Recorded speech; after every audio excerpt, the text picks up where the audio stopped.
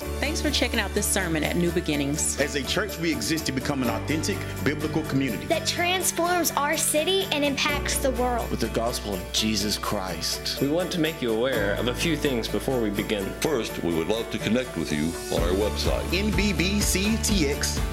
There you can find more information about who we are, additional resources, and links to our social media network, as well as an opportunity to give to what God is doing in and through our church. We hope you enjoyed this message. Good morning. My name is Connor Bales. I serve as one of the pastors on staff here at New Beginnings. If you're a guest with us today, I want to welcome you to worship with us. As you just saw from the sermon bumper video, we are in week 2 of a series entitled Who's Your One? And we are emphasizing the need, the calling to every Christian for personal evangelism. The idea being that every single one of us might identify one person we would be willing to make a personal investment of our time and energy into for the purposes of sharing the good news of the gospel of Jesus Christ with them. And, we talked about this last week. Really, this is the most important calling that has been entrusted to us as followers of Jesus Christ. In fact, in the Great Commission recorded in Matthew chapter 28 that we studied last Sunday, Jesus gives some final instructions to his disciples prior to ascending into heaven. This is the instruction he has for the church. And Jesus says, all authority in heaven and on earth has been given to me. Go therefore and make disciples of all nations, baptizing them in the name of the Father and of the Son and of the Holy Spirit, and teaching them to observe all that I have commanded you. And behold, I am with you always to the end of the age. And we talked about last week, we hold to a conviction that is built out of this great commission. In fact, the statement that we made last week was the why we go and the how we go are built out and held together by the what we go to do. And so we talked about, okay, listen, as followers of Jesus, it's natural to ask the question, why do we go to make disciples? Well, did you hear the words of Jesus? He says, all authority in heaven and on earth has been given to me. Go. And so Jesus basically says, I'm in charge of everything all the time, and in light of that, I am instructing you to go. So, believer, why do we go and tell other people about Jesus? Because he said so. That's why. Because Jesus Christ, who has all authority, said so. And listen, here's the other reason. Because the same God who declared himself to have all authority in heaven and on earth has promised he would be with us as we go. He says, and behold, I am with you always to the end of the age. So the why is because Jesus said so, and he promised he would be with us when we go. And then we talked about, okay, how do we go? Because this is intimidating. If we're being honest in the room this morning, this idea of personal evangelism, sharing our faith with other people, is at times intimidating. It can certainly be awkward. So how do we go as we go to make disciples? Well, we go, Jesus says, in the name of the Father and of the Son and of the Holy Spirit. But listen, fascinating. He talks about God the Father, God the Son, and God the Holy Spirit. But we go in the singular name of God. Here's why that's good news for us. Because with all of the need that we have to try to credential ourselves for conversation or for moments or for experiences whereby we can share our faith in Jesus Christ, the greatest credential we could carry, giving us access into every conversation we might ever have, is the name of God that we go to bring. So you know the value of having the right credentials. Like teachers have the right credentials when they enter into the school building, and you have to have certain credentials if you're going to be backstage at a concert. Well, listen, there is never going to be a conversation you and I are going to have or a moment we could potentially face whereby we won't be properly credentialed in the name of God to go and to do that good work. And that's encouraging for me. And then we talked about, okay, what is it that we go to do? Well, this is the most important calling for Christ followers, and that is to make disciples. Every single one of us. This is the command to Christians everywhere across all time. It's to go and make disciples. This is what you and I are charged by Jesus to do. And so as we continue in this sermon series built out and predicated on the idea, the calling of Christ to make disciples, we're going to spend the next several weeks examining these one-on-one examples that are recorded in God's Word of when individuals have personally, in a very one-on-one setting, encountered the gospel of Jesus Christ. And the hope is not only that you and I would grow in a greater confidence of the calling that we have to personally evangelize others, but that we might also grow in a confidence of practically looking at ways in which these conversations can be had. Again, we want to rightly, biblically equip ourselves for what God has called each and every one of us to do. So with that as our backdrop, let me encourage you to grab your copy of God's Word and go with me to Luke chapter 19. I want everybody to get your copy of God's Word and go with me to Luke chapter 19. If you don't have a copy of the Scriptures, you can look on with your neighbor, or we always put the Scriptures up on the screen behind me. Luke chapter 19, we'll start reading together in verse number 1. And as you're turning there, you have probably noticed by now the decorations that have shown up all over the church campus. You've probably seen all the decorations on the stage and inevitably all of the decorations out in the lobby and children's ministry area. If you're a guest with us this morning, welcome to New Beginnings. We don't always decorate our church campus like Super Mario Brothers. All right? This marks the beginning for us of Vacation Bible School. It is worth getting excited about, absolutely. VBS starts for us tonight, and we are so excited because between our two campuses, we have over 650 students that have pre-registered for VBS. We will have the opportunity through siblings and parents to share the gospel with over 1,000 people this week alone. And it is going to be an incredible time for us as a church family to reach out in our communities at large and tell others about Jesus. And I don't know about you, I love VBS. I grew up going to Vacation Bible School. I can remember all of my VBS experiences when I was a kid. And one of the things that makes Vacation Bible School so memorable is because we always sang songs and had dances that went with the stories that we were learning in the Bible. One of the most familiar songs that we sang as a child directly from God's Word was a song about a man named Zacchaeus. I don't know how many of you grew up in church and maybe know the song of Zacchaeus, but it goes something like this. Zacchaeus was a wee little man was he. He climbed up in a sycamore tree for the Savior he wanted to see. And as the Savior passed that way, he looked up in the tree and he said, Zacchaeus, you come down. Okay, we got a few angry saviors in the room. It's very angry. For I'm going to your house today, right? So you remember this story, right? Some of you need to go back and reread your text, okay, because Jesus wasn't mad. But listen, we're going to see today this story of Zacchaeus. And I hope today that in our examination of this very familiar story from God's Word, it might bring a newfound understanding of the one-on-one nature of personal evangelism, because we're going to look at the story, but from the perspective of the two central characters that are included within it.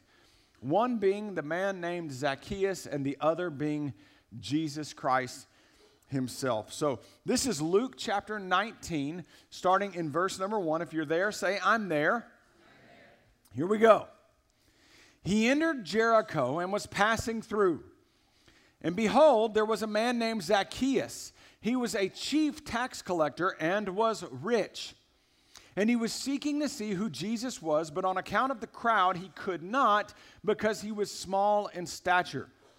So he ran on ahead, and he climbed up into a sycamore tree to see him, for he was about to pass that way. And when Jesus came to the place, he looked up and said to him, some of you very angrily, Zacchaeus, hurry and come down, for I must stay at your house today. So he hurried and he came down and he received him joyfully. And when they saw it, they all grumbled. He has gone in to be the guest of a man who is a sinner. And Zacchaeus stood and said to the Lord, Behold, Lord, the half of my goods I give to the poor. And if I have defrauded anyone of anything, I restore it fourfold. And Jesus said to him, Today salvation has come to this house, since he is also a son of Abraham. For the Son of Man came to seek and to save the lost. So again, I want us to see this very familiar children's story, but maybe from the perspective of the two central characters, Jesus and Zacchaeus, that are found within it. And I think if we will do that, I really believe there will be something for every single person in the room to glean in a new and fresh way for us today. And here's what I mean. If you are here today and you are admittedly far from God, or you don't know exactly where you stand with God, or maybe you don't even know exactly what you believe about God, I want to ask you to pay close attention to Zacchaeus. And likewise, if you're here today and you have been rescued by God, you belong to God, and according to the Great Commission of Jesus that we just read a moment ago in Matthew chapter 28, you've been sent for God, then I want to encourage you to pay close attention to Jesus.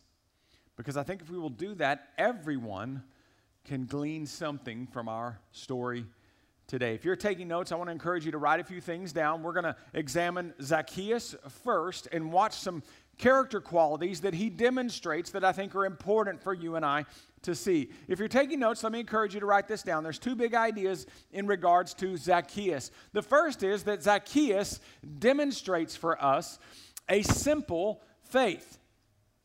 Zacchaeus demonstrates a simple faith. Look again at verses 1 through 4. He entered Jericho and was passing through. And behold, there was a man named Zacchaeus. He was a chief tax collector and was rich. And he was seeking to see who Jesus was, but on account of the crowd he could not, because he was small in stature. So he ran on ahead and climbed up into a sycamore tree to see him, for he was about to pass that way. There are three actions that are fascinating to me that Zacchaeus displays that don't seem in keeping with who Luke has described Zacchaeus to be. Let me give you just a little bit of background. The Bible describes here in Luke's gospel that Zacchaeus was a chief tax collector. So we're not talking about an entry-level accountant, but rather an accountant who probably managed and had oversight over other tax-collecting accountants. And in the region of Jericho, where our story is recorded, Zacchaeus was the chief tax collector who was responsible for serving Rome and collecting taxes on behalf of the state. But in doing so, he had the authority and permission to oppress his own people and extort them for any extra taxing that he saw fit that enabled him to earn an income and, according to Luke's gospel, become very rich in the process. And so you got to imagine that Zacchaeus was a man with authority. He was a man with power. But I wouldn't tell you that he was likely a man who was very well respected or very well appreciated, because the way in which he has earned his living, and according to Luke's gospel, quite a significant one, he has done so by extorting his own people under the banner of Roman authority as he does it. And yet, Zacchaeus seems to demonstrate this childlike sincerity in his faith in the pursuit he has to encounter Jesus. It doesn't seem in keeping with this chief tax collector that the Bible would record that he was seeking to see who Jesus was, unless you know a little bit of the story of who Jesus had saved. You know, Jesus did his earthly ministry with 12 disciples. That's pretty common. You might even be familiar with one of the disciples who was named Matthew. But if you don't know much about Matthew's background, he was also a tax collector. So Zacchaeus, being a chief tax collector, would have likely known a lot of the other tax collectors, and it wouldn't have been lost on him that one of the disciples who followed Jesus was a man who was a former tax collector named Matthew.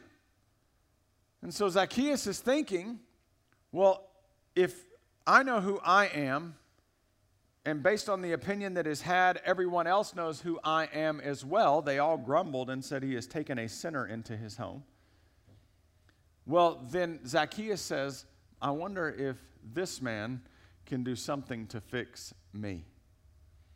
And the evidence that gave him confidence to believe that to be yes was Matthew was walking right next to Jesus. So I say that to say, some of you today might be resenting your story. Some of you today might be discouraged by what it is that you've endured or some of the things that you've suffered from. But maybe you are a Matthew, and Zacchaeus is watching so that he might be saved. See, I don't believe anyone's story is accidental. I believe all of them are on purpose by God for purpose so that others might meet God.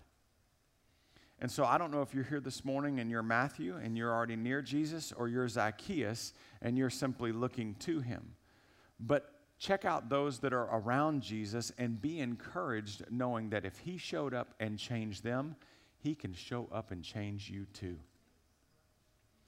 The second thing that I think is fascinating is that this man, this chief tax collector, a man of authority, a man of power, you could argue, at least according to Rome, a man of great prestige. He ran on ahead, the Bible said. Think about how funny that would have been. Like, here's this guy who probably had personal security, or at least he had a staff that was associated with him everywhere he went. And yet he's so enamored with the thought of Jesus, given that who Jesus is and knowing what Jesus has done, Matthew's story being a great evidence of that, that Zacchaeus decides this is a guy who is worth my pursuit. So he girds up his loins, and the Bible says that he runs ahead. He is so interested in meeting Jesus, he's willing to roll up his pants and to pursue to get after God. I'm always fascinated by people who say they want to change their life. Some people will say, I want to lose weight, I need to get in shape, and they never leave the couch. I'm even more fascinated by believers who say they want to encounter God and they're never going to church or opening the Bible or spending any time doing any things whereby they might actually engage with him.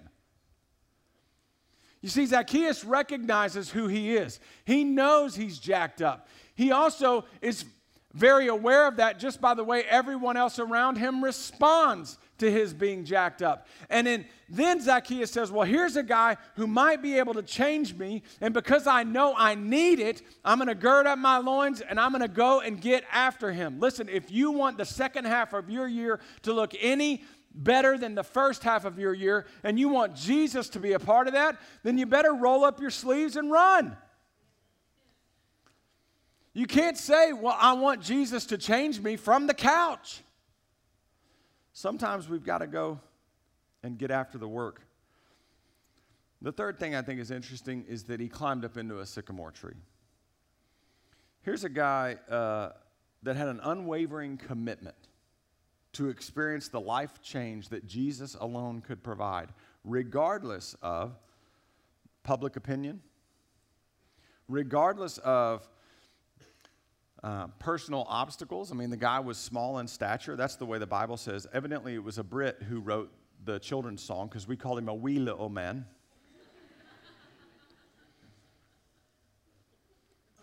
But he pushed past people's opinion and public scorn and personal deficiency. Do you know why? Because he wanted to encounter Jesus.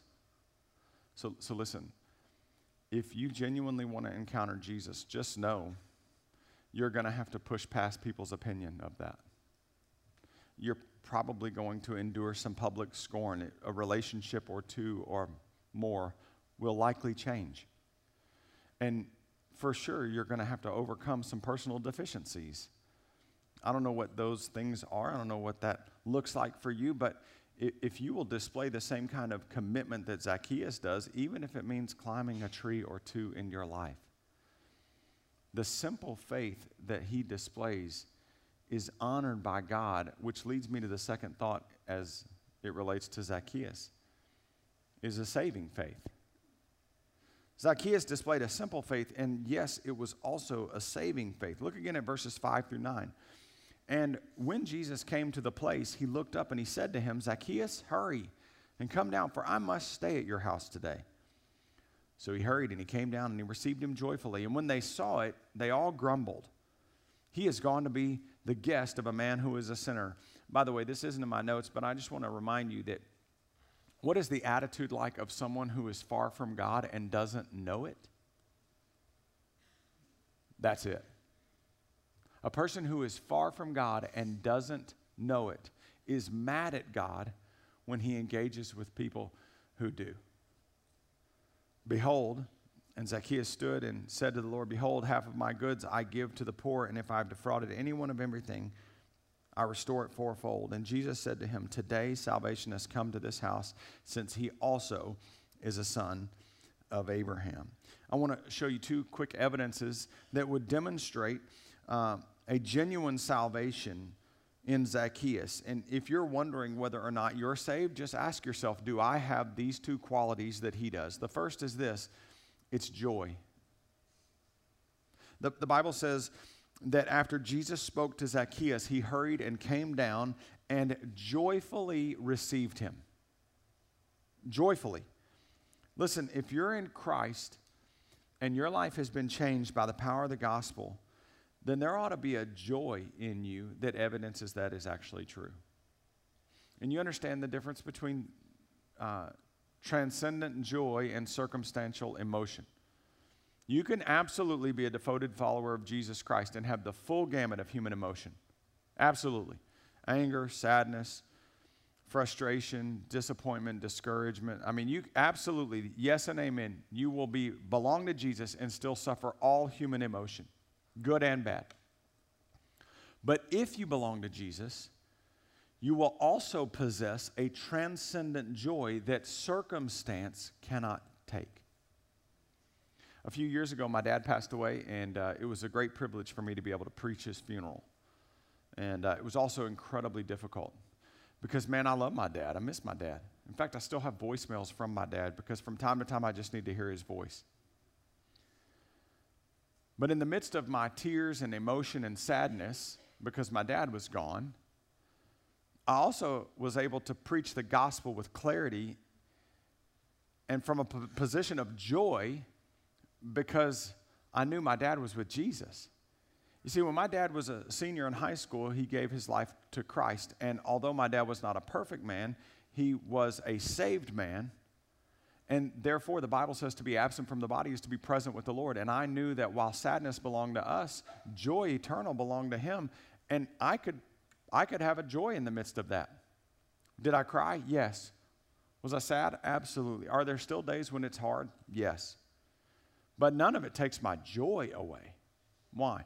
Because Jesus gives that. So I just don't believe you can be habitually and perpetually angry and belong to Jesus. And so ask yourself, how's my joy? Not my happiness, not my sadness, not my frustration, not even my moments of anger. I'm asking, how's your joy? The second thing is Zacchaeus displayed a fruit of repentance. This is a huge indication of life change, genuine life change. Zacchaeus met Jesus, and in a moment, everything changed. He promised to live generously, and he even promised that not only was he going to give half of everything he owned to the poor, but that if he had defrauded anyone, that he was going to pay back 4 times what it was that he had taken. Well, that's exactly how he earned his income, so he knew exactly what it was he was saying that he would do. And listen, this is in direct opposition to who Zacchaeus had always been prior to Christ. And why is that?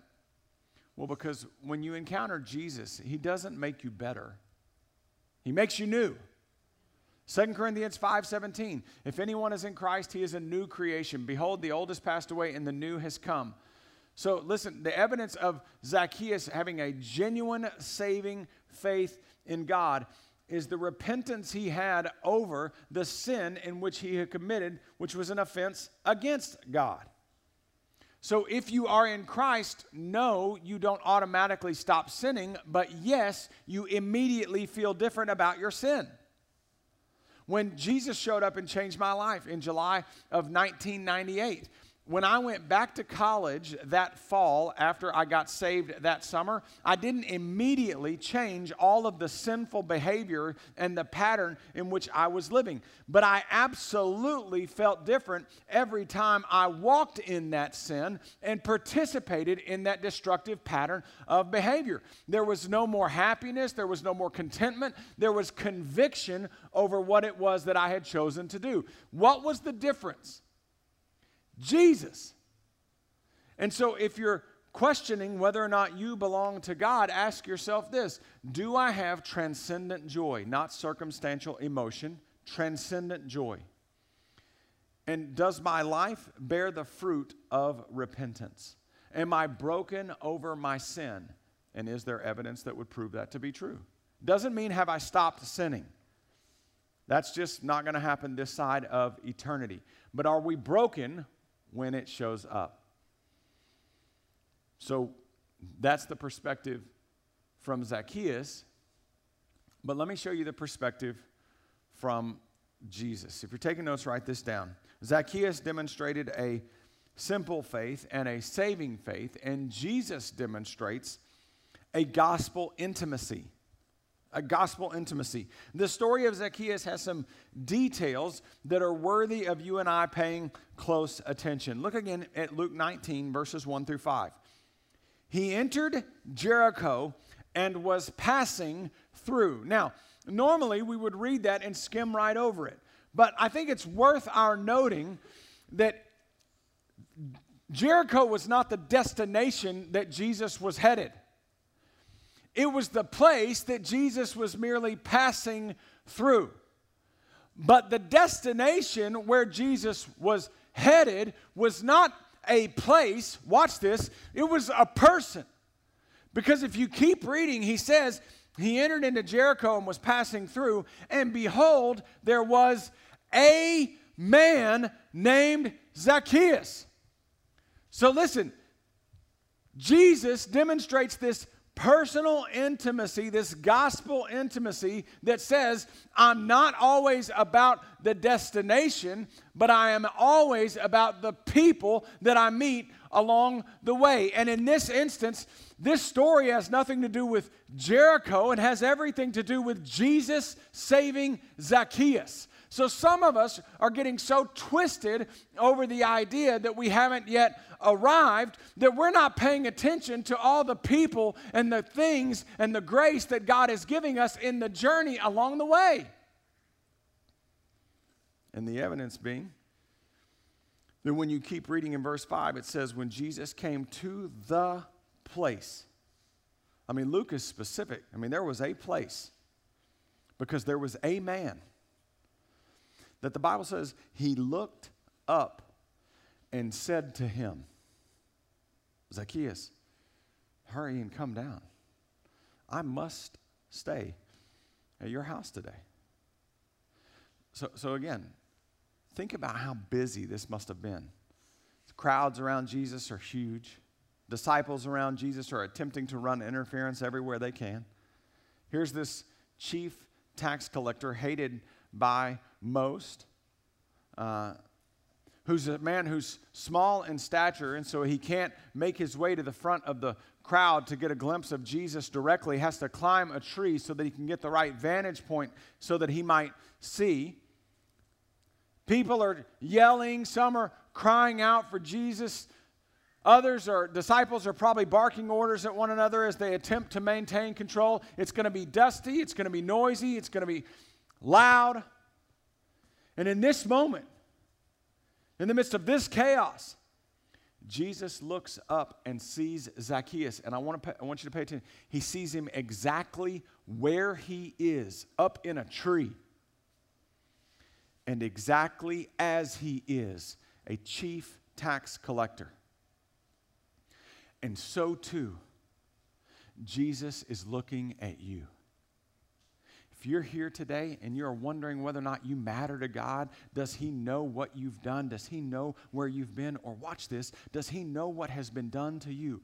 Let Zacchaeus remind you today, he sees you where you are. Some of you think you're up in your own tree of financial disaster. You're up in your own tree of relational chaos. You're up in your own tree of depression and anxiety. You're up in your own tree of habitual sin.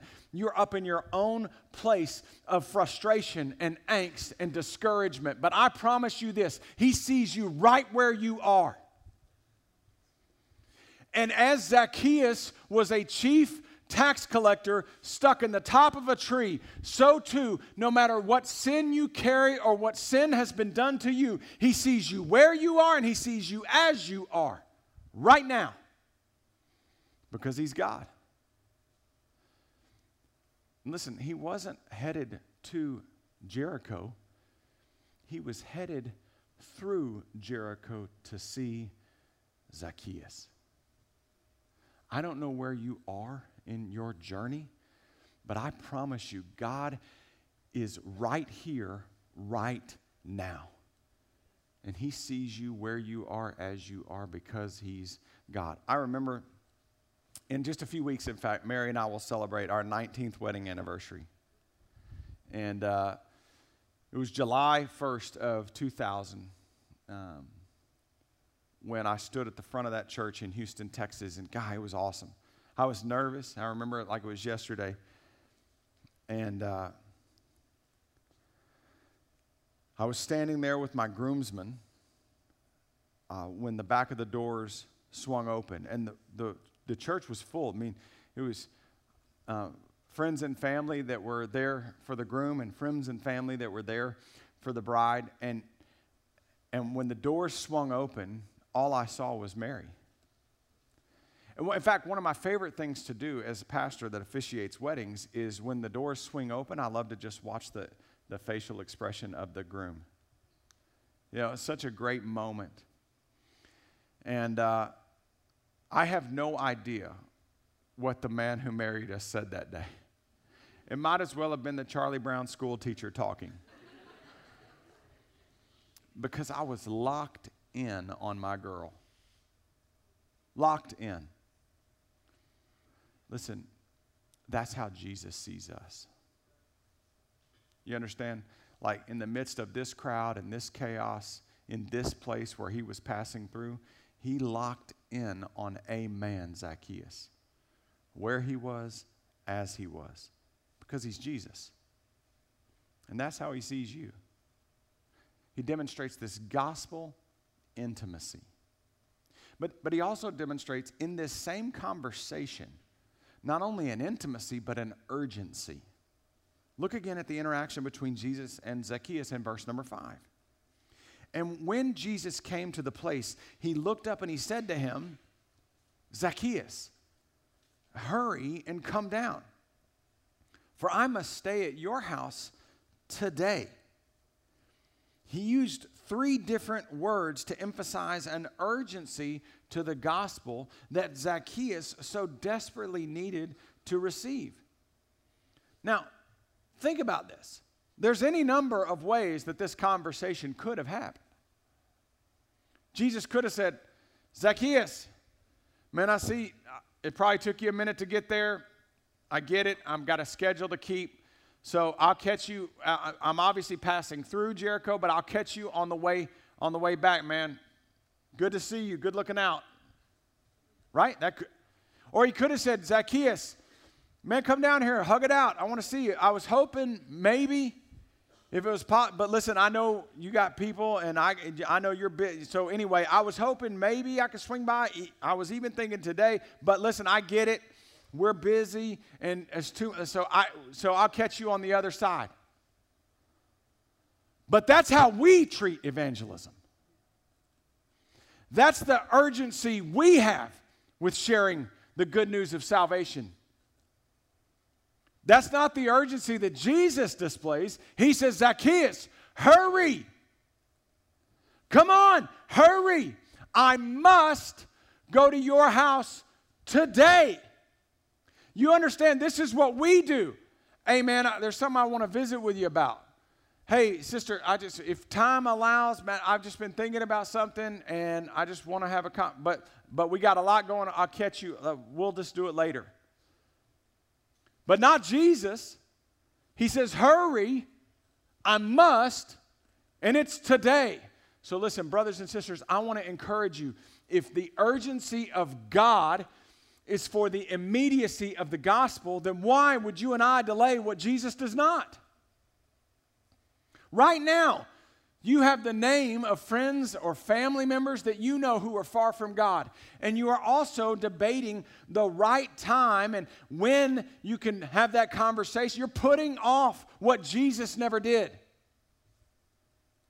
Man, I get it. Because it's awkward. I mean, it would have been for Jesus. I mean, the dude's in a tree. The crowd is around him. Don't you know the disciples were getting annoyed because they were trying to keep people at bay? Think about the looks and the glares. I mean, the crowd themselves grumble at the decision that Jesus makes. Yes, it's awkward, but it's urgent.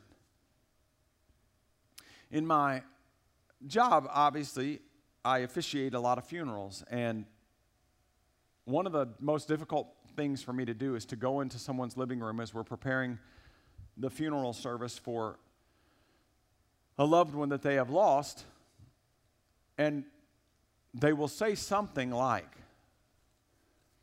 you know, Pastor, we think she was saved. You know, Pastor, honestly, we hope he had a relationship with Jesus, but we don't know.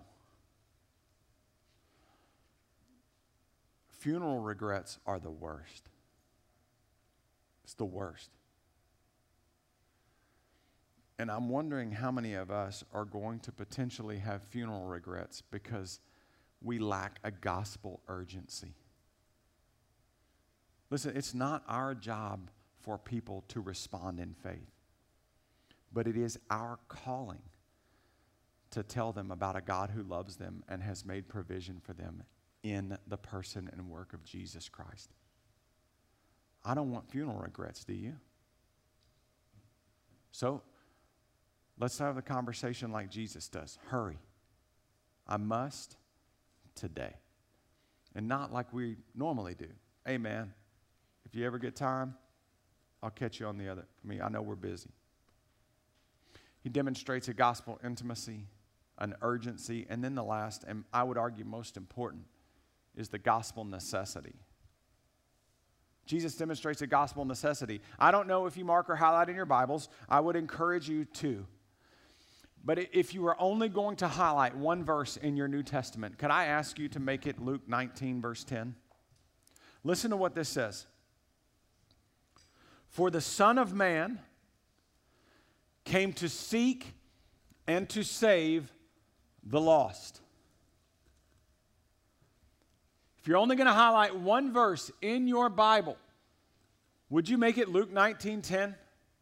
For the Son of Man came to seek and to save the lost. And here's why.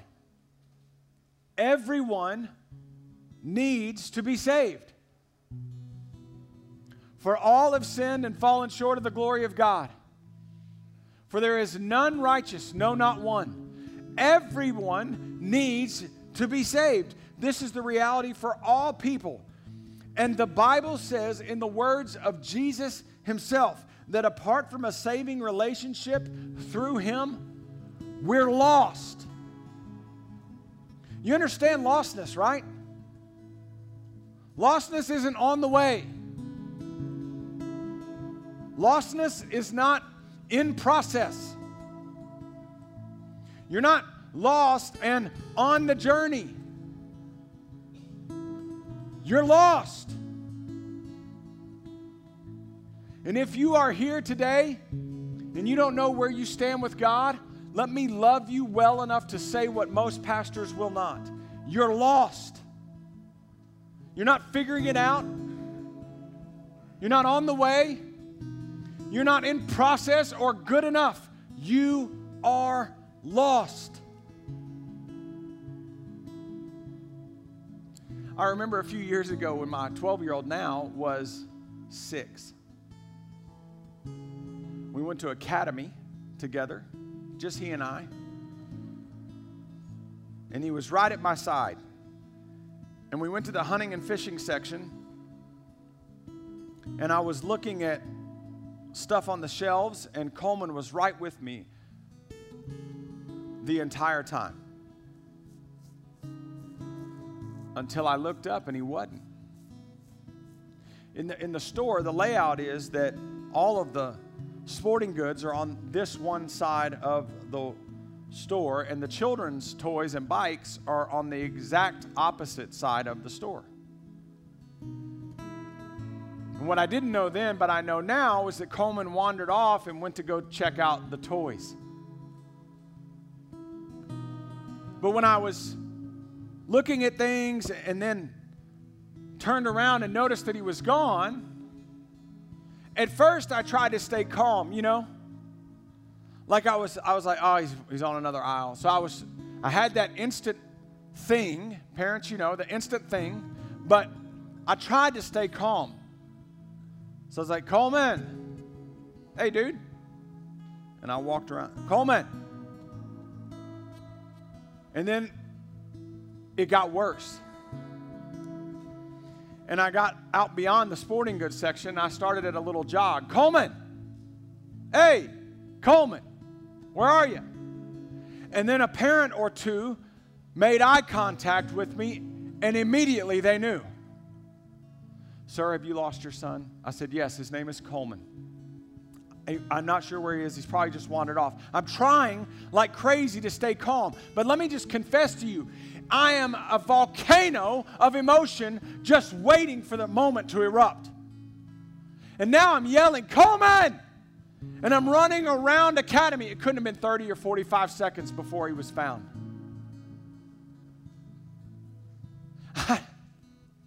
I can get emotional just talking about it to you now.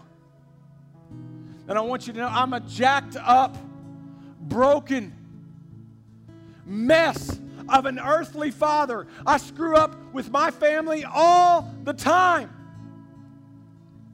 And if that's the feeling and the emotion that I had when I lost my son for 45 seconds, how much more then must our Heavenly Father be heartbroken that there are image bearers, men and women created in His likeness, that are lost not for a few minutes but for eternity apart from Jesus. And if it broke my heart so much in that moment then, don't you see that it breaks His heart so much that He sent Jesus Christ so that we might be found? What's the purpose for God coming to earth? For the Son of Man came to seek and to save the lost. And here's the coolest part about it. There were some other parents that jumped in and helped me find my son. Don't you see, if you're in Christ, God has said, jump in and let's go find my kids. Matthew and Mark and Luke and John and Peter and James. They were lost until they got found. And then Jesus said, let's go get the others. So if you're here today, here's what I'm asking. You're either lost, and I promise you, God wants you to know that He has sent His Son so that you might be found. Or you're found, and God said, let's go get the others that are still lost. Every person in this room can respond to what this word says today. You either relate to Zacchaeus or you appreciate the work of Jesus. And so I'm going to ask you, if you're here today and you are far from God, you don't know where you stand or what you believe, you can leave today having an absolute assurance of that. In just a moment, I'm going to pray. When I say amen, our staff and spouses will be here at the front of the room. We would love to pray with you. We would love to talk with you about God's plan to find you. But others of you, you're here and you belong to Jesus, and now you're under this conviction of His Spirit. Who's your one? Right? Who's your one? God's given you a name. He's given you a friend or a family member. You may have 5. But if you want to pray with us about the names that God has given to you, we would love that. We would love to journey with you and ask God to do something powerful through you. Why? Because the Son of Man has come to seek and to save the lost. Let's pray. Father, thanks for this day. Thanks for the reminder of this word, Lord Jesus.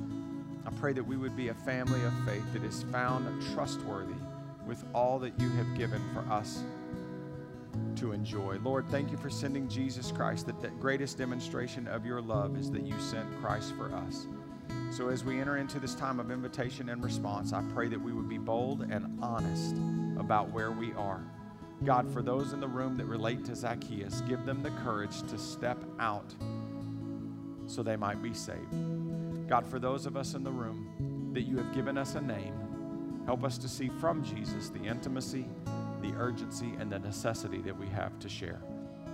We love you and we trust you, and in our faith we ask this from you in Jesus' precious name. Amen.